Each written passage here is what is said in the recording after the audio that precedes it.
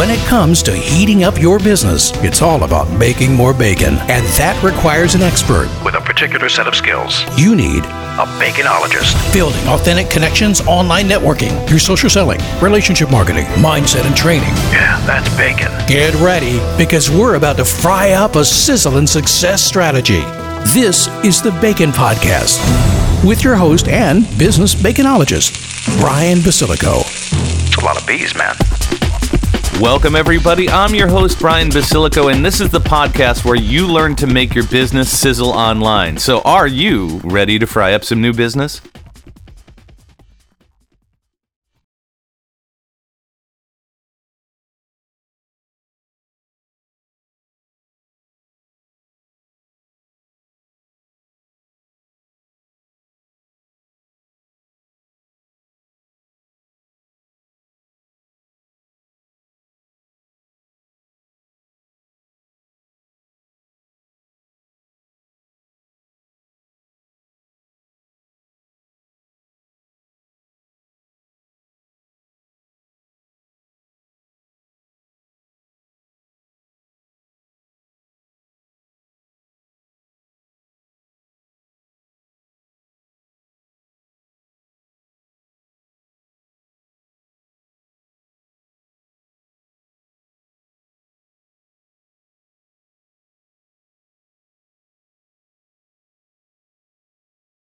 Good, man. I am live in Tijuana, Mexico, of all places. I don't know, am I your first guest from Tijuana, Mexico? You are my first guest from Tijuana, Mexico. I've had international people, but this is the first one that's gone across the border. So tell me about the book first, man. What got you into the no pants thing? And please don't stand up in the middle of this, okay?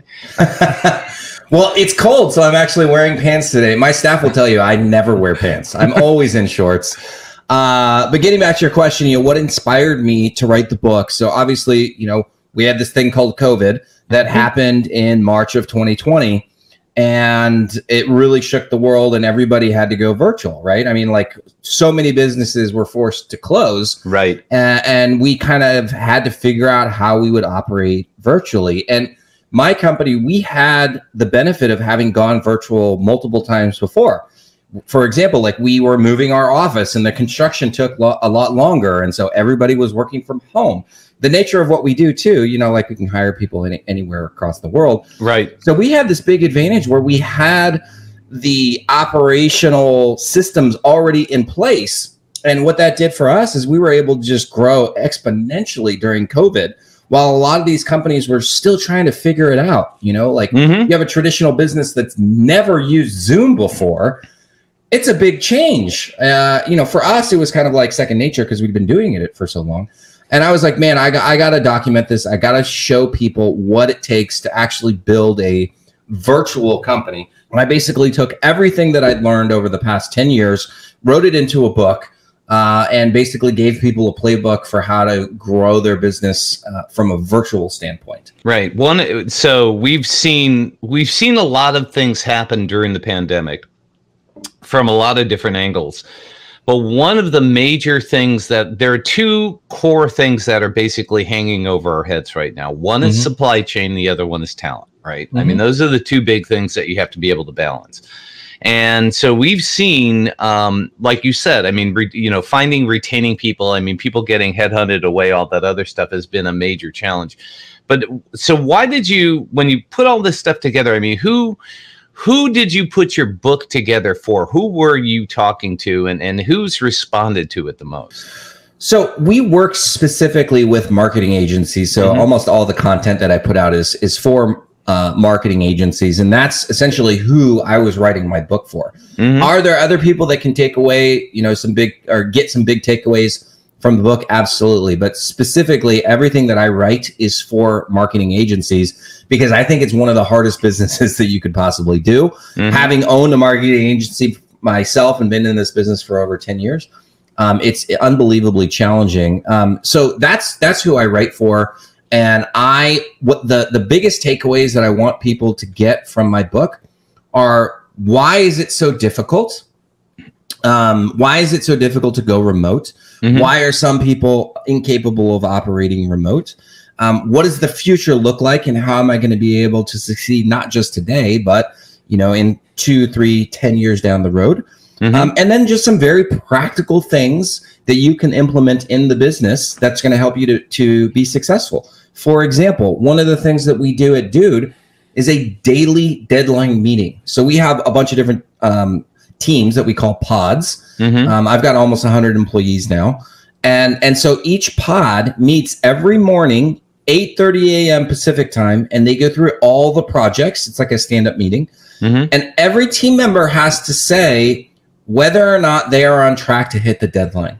And it gives people the opportunity to ask for help if they need, and it gives them 15 minutes to connect with each other and feel like they're actually part of a team.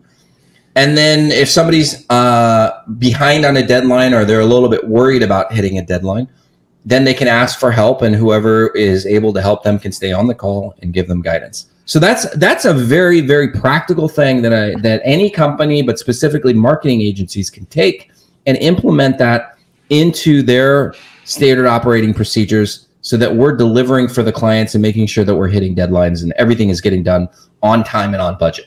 Yeah, I love the concept. And basically what you're doing is taking the virtual world, bringing everybody together as if they're in the same room and giving them the same opportunity. So you're trying to transform basically digital into in-person as best you possibly can. Absolutely. Which is very cool. So as we go through the process here of what a digital agency needs to do, and I think a lot of this does apply to every company in one way, shape, or form. When a digital agency comes to you guys, I'm assuming that they're coming to you because they have a pain point. We all understand, the pain point selling and all that fun stuff. But I'm guessing that more often than not, the pain point that they're feeling is not really the problem. It's a perceived problem, right? Right. So there's usually there's a trigger going on that I think this kind of aligns with what you're doing, is getting people to realize, what the perceived problem is, and then we'll talk about what the real problem is. So can you kind of dig into that a little bit? And the main thing that people come to us for is they say, I have all these projects. I'm way behind schedule. It's preventing me from being able to sell more projects. I need you to give me some designers, developers, project management, I need you to help me staff, right? So that's the problem that they believe that they have. And it's a real problem. I mean, they are backlogged, but I like to look at, like, how did we get to this point? Like, why did you sell a bunch of projects, and then why were these projects not able to get fulfilled on time? And then what's the impact that has on the business? So essentially what we do is we look at the projects that they have now, we start working with them, and then we start looking at the standard operating procedures, the SOPs and the processes that they have. Gotcha. Most of the time, the agencies don't have any processes. Right. So we have to actually go in and identify, okay, what are the processes that you actually have? We do this thing called a process map. It's essentially just a flow chart. We make it on Lucid Chart. And it's like a visual representation of how things are supposed to go. You would be shocked as to how many agencies have never actually done this before. So as we're laying things out in a visual format, people are like, wow, like, I didn't recognize that that's actually what we're doing. Why are we doing that? Is there a way to make that more efficient? So over time, we start to improve their processes and help them with that. And then the third thing, this is like the third big thing, is just identifying budgets. So I like to ask people when they say, hey, I want to scale, I need to grow my team. I ask them, what do you have in the budget? Because the budget is really going to dictate who we can hire and where we can hire. Because we all need to be maintaining a healthy margin. And for those that don't know, I encourage everybody to have a 70% gross margin, meaning that if you sell a project for 10 grand or 100 grand, you need to be able to get that project done for 30% of what you sold it for. Now, there's a lot of people who say, anywhere from 50 to 70% gross margin. I say 70%. The reason I say that is because it's very common that a project will go longer than what we expected. And agency people are the nicest people on earth. And oftentimes we are not billing for additional revisions or any little project scope changes. And that eats into our margin. So At 70% gross margin, even if your project goes a little bit off the rails, you will still be able to make money. Right. So that gives you a little bit of wiggle room for any operational hiccups that happen. So we have to look at the budget, and then once we establish the budgets, then we can identify, where we're going to go and look for people. And the beauty of what we have now is that, you can get access to talent that you didn't even know existed before, like Mexico, for example, right, or South America. So those are kind of like the three key things that I want agencies to be aware of. Is okay, let's get these projects done. Let's look at the inefficiencies that we have in the processes. And then now let's figure out how we're going to scale our operations profitably by establishing budgets and then filling those gaps as we grow and not exceed what we have in the budget. Right. And so you basically talked about a handful of things, and I think we'll dig into this a little bit further on when we get into the solution and the process. But one of the key points that you're bringing up that I think it's super important is, number one, it's what you sell and who you sell to is really important, right? So if you are selling web services, let's bring that, just to say websites. Okay. What does web services mean? So you've got a guy on staff that is a web guy, right? And he can design websites. Nowadays, with the technology and the cloud and the things that are changing, the guy that was doing web in 2000 that was hand coding everything in TypePad, is no longer the web guy that is going to be able to integrate Zapier into WordPress, into Salesforce, into Drupal, into, Microsoft Dynamics. I mean, the world is changing around us so fast. So I think one of the things that people tend to do when they're creating, their business is they tend to sell to their strengths without looking at what the market is there. So they're trying to squid that, basically squish a square peg into a round hole. Would you agree with that? Have you seen that a lot? Absolutely. Yeah. I mean, I have seen that. At the end of the day, I think that the purpose of marketing, and I'm probably not the first person to say this, is that we're here to drive more leads and engagements and ultimately increase revenue, right? That's the whole purpose of what we do. The different tools that you use to get there, the media that you use to get there, it changes, right? Right. Most of the marketing agencies that are still standing today have some foothold in an industry or with the technology, and they can get results. Because the ones who couldn't get results, they died off pretty quickly in 2020. Right. And so now it's a matter of, okay, so we can get really good results for our clients. We know what's working, and how are we going to be able to grow the company so that we're still making money? That's, I think, the biggest challenge that marketing agencies are facing right now. I would have to agree. So we've talked about the perceived problem, where they think the problem is. I'm going to try to summarize this, and maybe you can add to it. Sure. I think the real problem that the agencies have, number one, obviously, is a people problem and a process problem, right? The real problem is they don't have the processes set up, and they also don't have the people set up to fulfill those processes. They may have holes in those gaps.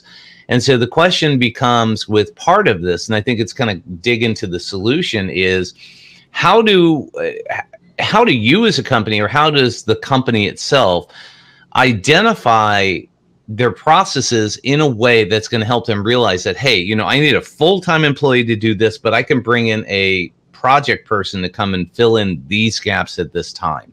I think the solution is understanding the scope of what you need and then how to fill the gaps as they come in. Would you agree with that? Yeah, absolutely. I definitely agree.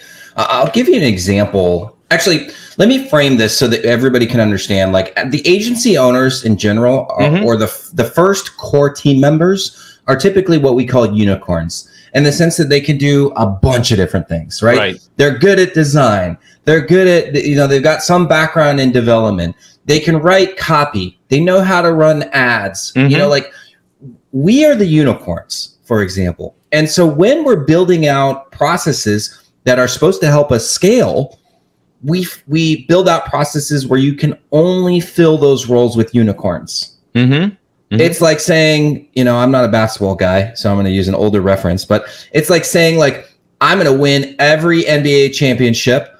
I just need Michael Jordan on my team. I need Kobe Bryant. I need Shaquille O'Neal, and I need 3 of those people.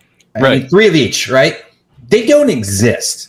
And this is the challenge that agency owners have, is that we're building out processes where it's impossible to fill those roles. Mm-hmm. I'll tell you a story. So we were working with this agency.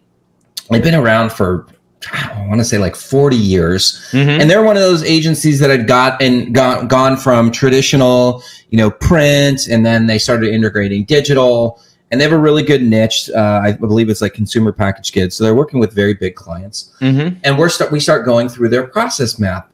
And I think it was me and 2 other team members on that call, and we're mapping things out on our, little Lucid chart. Mm-hmm. And then after they get through this very, very complex design process, they essentially had one step that they were doing where they were kind of changing the entire scope of the project. I can't remember what they called it, but it was like a development reassessment, essentially. So they would get all these design mock-ups approved, and they would start right before they were going to start development. They would have a call with the client, and then they would say, okay, we just approved all these designs. What are the things that you want to change? So that was completely like throwing off any sort of like operational processes that we wanted to have, mm-hmm. because we just chucked all those design mock-ups that we created. And then they never recognized how that was creating these future bottlenecks, because they never looked at the project like that. They never looked at the process like that, I should say. And so I asked them, I was like, hey, why are you guys doing this? What's the reason? And nobody had a good answer. Mm-hmm. So they were like, okay, yeah, we need to either throw this out or move it around in the process so that we're mm-hmm. not creating scope creep for ourselves. That's or chaos. It was chaos. I look at it, I'm like, you're losing a lot of money because of this. Right. But yes, all of the above: scope creep, chaos, losing profitability, and nobody had a good answer. Mm-hmm. And it's just one of those things where like most agency people are not really process driven. Like I'm kind of a weirdo like that. I enjoy process. The way that my brain is wired, I'm obsessed with efficiency. Mm-hmm. So I enjoy looking at all the little steps and basically like questioning, why are we doing certain things? Mm-hmm. Who is doing this? How long is that supposed to take? And then I'm also looking big picture, and I'm thinking about, okay, so who has to fill this role, and how available are these people? Mm-hmm. If we build the most, you mentioned this earlier, actually, we can build the most amazing process ever, but if we can't find people at scale to do the work, it's not a good process. And we have to figure it, retool it so that we can actually staff this process that we've created. You've really laid it out in a way that I think makes a lot of sense. And I think the key thing that we have to do now is start to identify the steps, right? So, mm-hmm. and I'm 100% with you. I am I'm a unicorn number 1, but the other thing is I'm a process guy, right? Mm-hmm. I am such a systems geek, right? I like systems. Systems are, they're repeatable, they're measurable, they're pliable. There are things that you can do, right? And so the better your system, the better you're going to see the results. And again, when you're talking about hiring talent, like what you guys do, you're finding ways to plug people in to the system that's been created. So as a unicorn, yes. as somebody who is running an agency, you've got to identify, okay, where do I need things to get fixed? But I think everything starts from the top, right? In order to create the process, you have to identify what's the end goal. So what's the first step that they've got to look at? We understand the outcome, but what's the first thing that they need to do if they're going to go down this road of trying to build their agency? What do you suggest they look at? Oh, man, there's a few different ways that you could do it. I take the least fun approach, and the least sexy approach is we got to look at the numbers. We have to look at the numbers. Simple thing to do is just look at what your gross margin is. So there's essentially 6 main reasons why an agency is not hitting their financial goals. Mm-hmm. So like if you're an agency owner and you're not making the type of money that you want, if your company is not profitable, like if your net income is not at least 20%, and you're not personally not making the kind of money that you want, there's typically 6 reasons, and I'll give them to you right now. So the first one, the most common, is that your cost of goods is too high. So just to define what is cost of goods for us, it's typically the labor that goes into completing projects, to doing deliverables, right? So if we're building websites, it's the designers, the developers, the copywriters, the project managers. As I mentioned before, that number, that cost of goods should be 30%. And there's software that goes into that as well. But that cost of goods should be 30%, leaving you with a gross margin of 70%. That's the number one reason why my agencies are not successful financially. The second one, and this doesn't happen very often, but then our operating expenses are too high. The most common one is that we're paying ourselves or some key team members, we're just paying too much for what our revenue is. Or you still have that office space in that big office building with literally the big, just about to say that, yeah. Yeah, we've all been there to those agencies. That's all, you think that it's going to help you win clients, but I think that the past couple of years have proven that we really don't need that massive expense to be able to win new business and maintain relationships with customers, and definitely not to work with employees. So yeah, that massive rent that you have, we don't need that. But operating expenses is usually the second thing that we look at, or it's the second thing that we look at.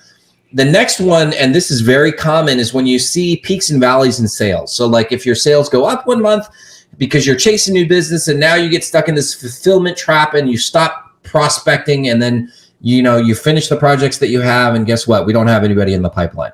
And then so you got to scramble like crazy, get new projects, and then when you have that inconsistency with your sales, it's very, very hard to grow the business, right? Because you've got expenses, and it's just, you need that predictability in your new revenue. And that's business 101. I talk about this from a marketing standpoint. What I say to people is that when you are the busiest, that's when you should be marketing the hardest, because otherwise you do automatically, and people don't see that. It's like you hit the gas and you take it up, and you hit the gas and take it up, and you can't see it because you're so busy working that you don't see that you're not spending enough time marketing yourself. And there are two ways to deal with that. Number one, you have people in-house that do it, right? Or number two, you hire an agency to market your agency. Right? Yeah, absolutely. So anyways, the third thing was sales. The fourth one, and this is something that I'm super passionate about, is churn rate. So if you're an agency and your churn rate, and you're selling monthly recurring services, if your churn rate's over 3%, you got a problem. And it depends on what your offering is, how big the agency is, what type of clients you have. But typically you should not be churning clients at more than 3%. Let's just be very clear as how we measure churn rate. How many clients did we start the month off with, and how many did we lose, regardless of how many clients we brought in? So if you start the month with 100 customers and you lose 3, that means that your churn rate is 3%. It's very important that you calculate that number correctly. You can also deduce your customer lifetime value based on your churn rate and your average revenue per unit. But churn rate in general, you have to manage your churn rate. If you're churning clients like crazy, it's typically because, one, they don't feel like they're getting the results that you promised them. And I emphasize the word feel because it's a very emotional decision to work with an agency. You really do have to invest in managing the relationship and building that trust with the client. Because what happens when you bring on a new customer? The day that you sign them up, they're thinking to themselves, man, did I make the right decision? Am I going to get burned like I did with that other agency that promised me the world and didn't give me anything? So there's all this buyer remorse. The second thing that happens is they have your competitors in their ear, cold calling them, saying, what are they getting you? I can do it cheaper. I can do it better. I can get you better results every single day. 5 times a day, they're getting people calling them that. If you don't have a solid relationship with that client, meaning that they know who you are, they can speak to you at any moment, they know exactly who to communicate with, and they actually trust you. They feel like you are a part of their company.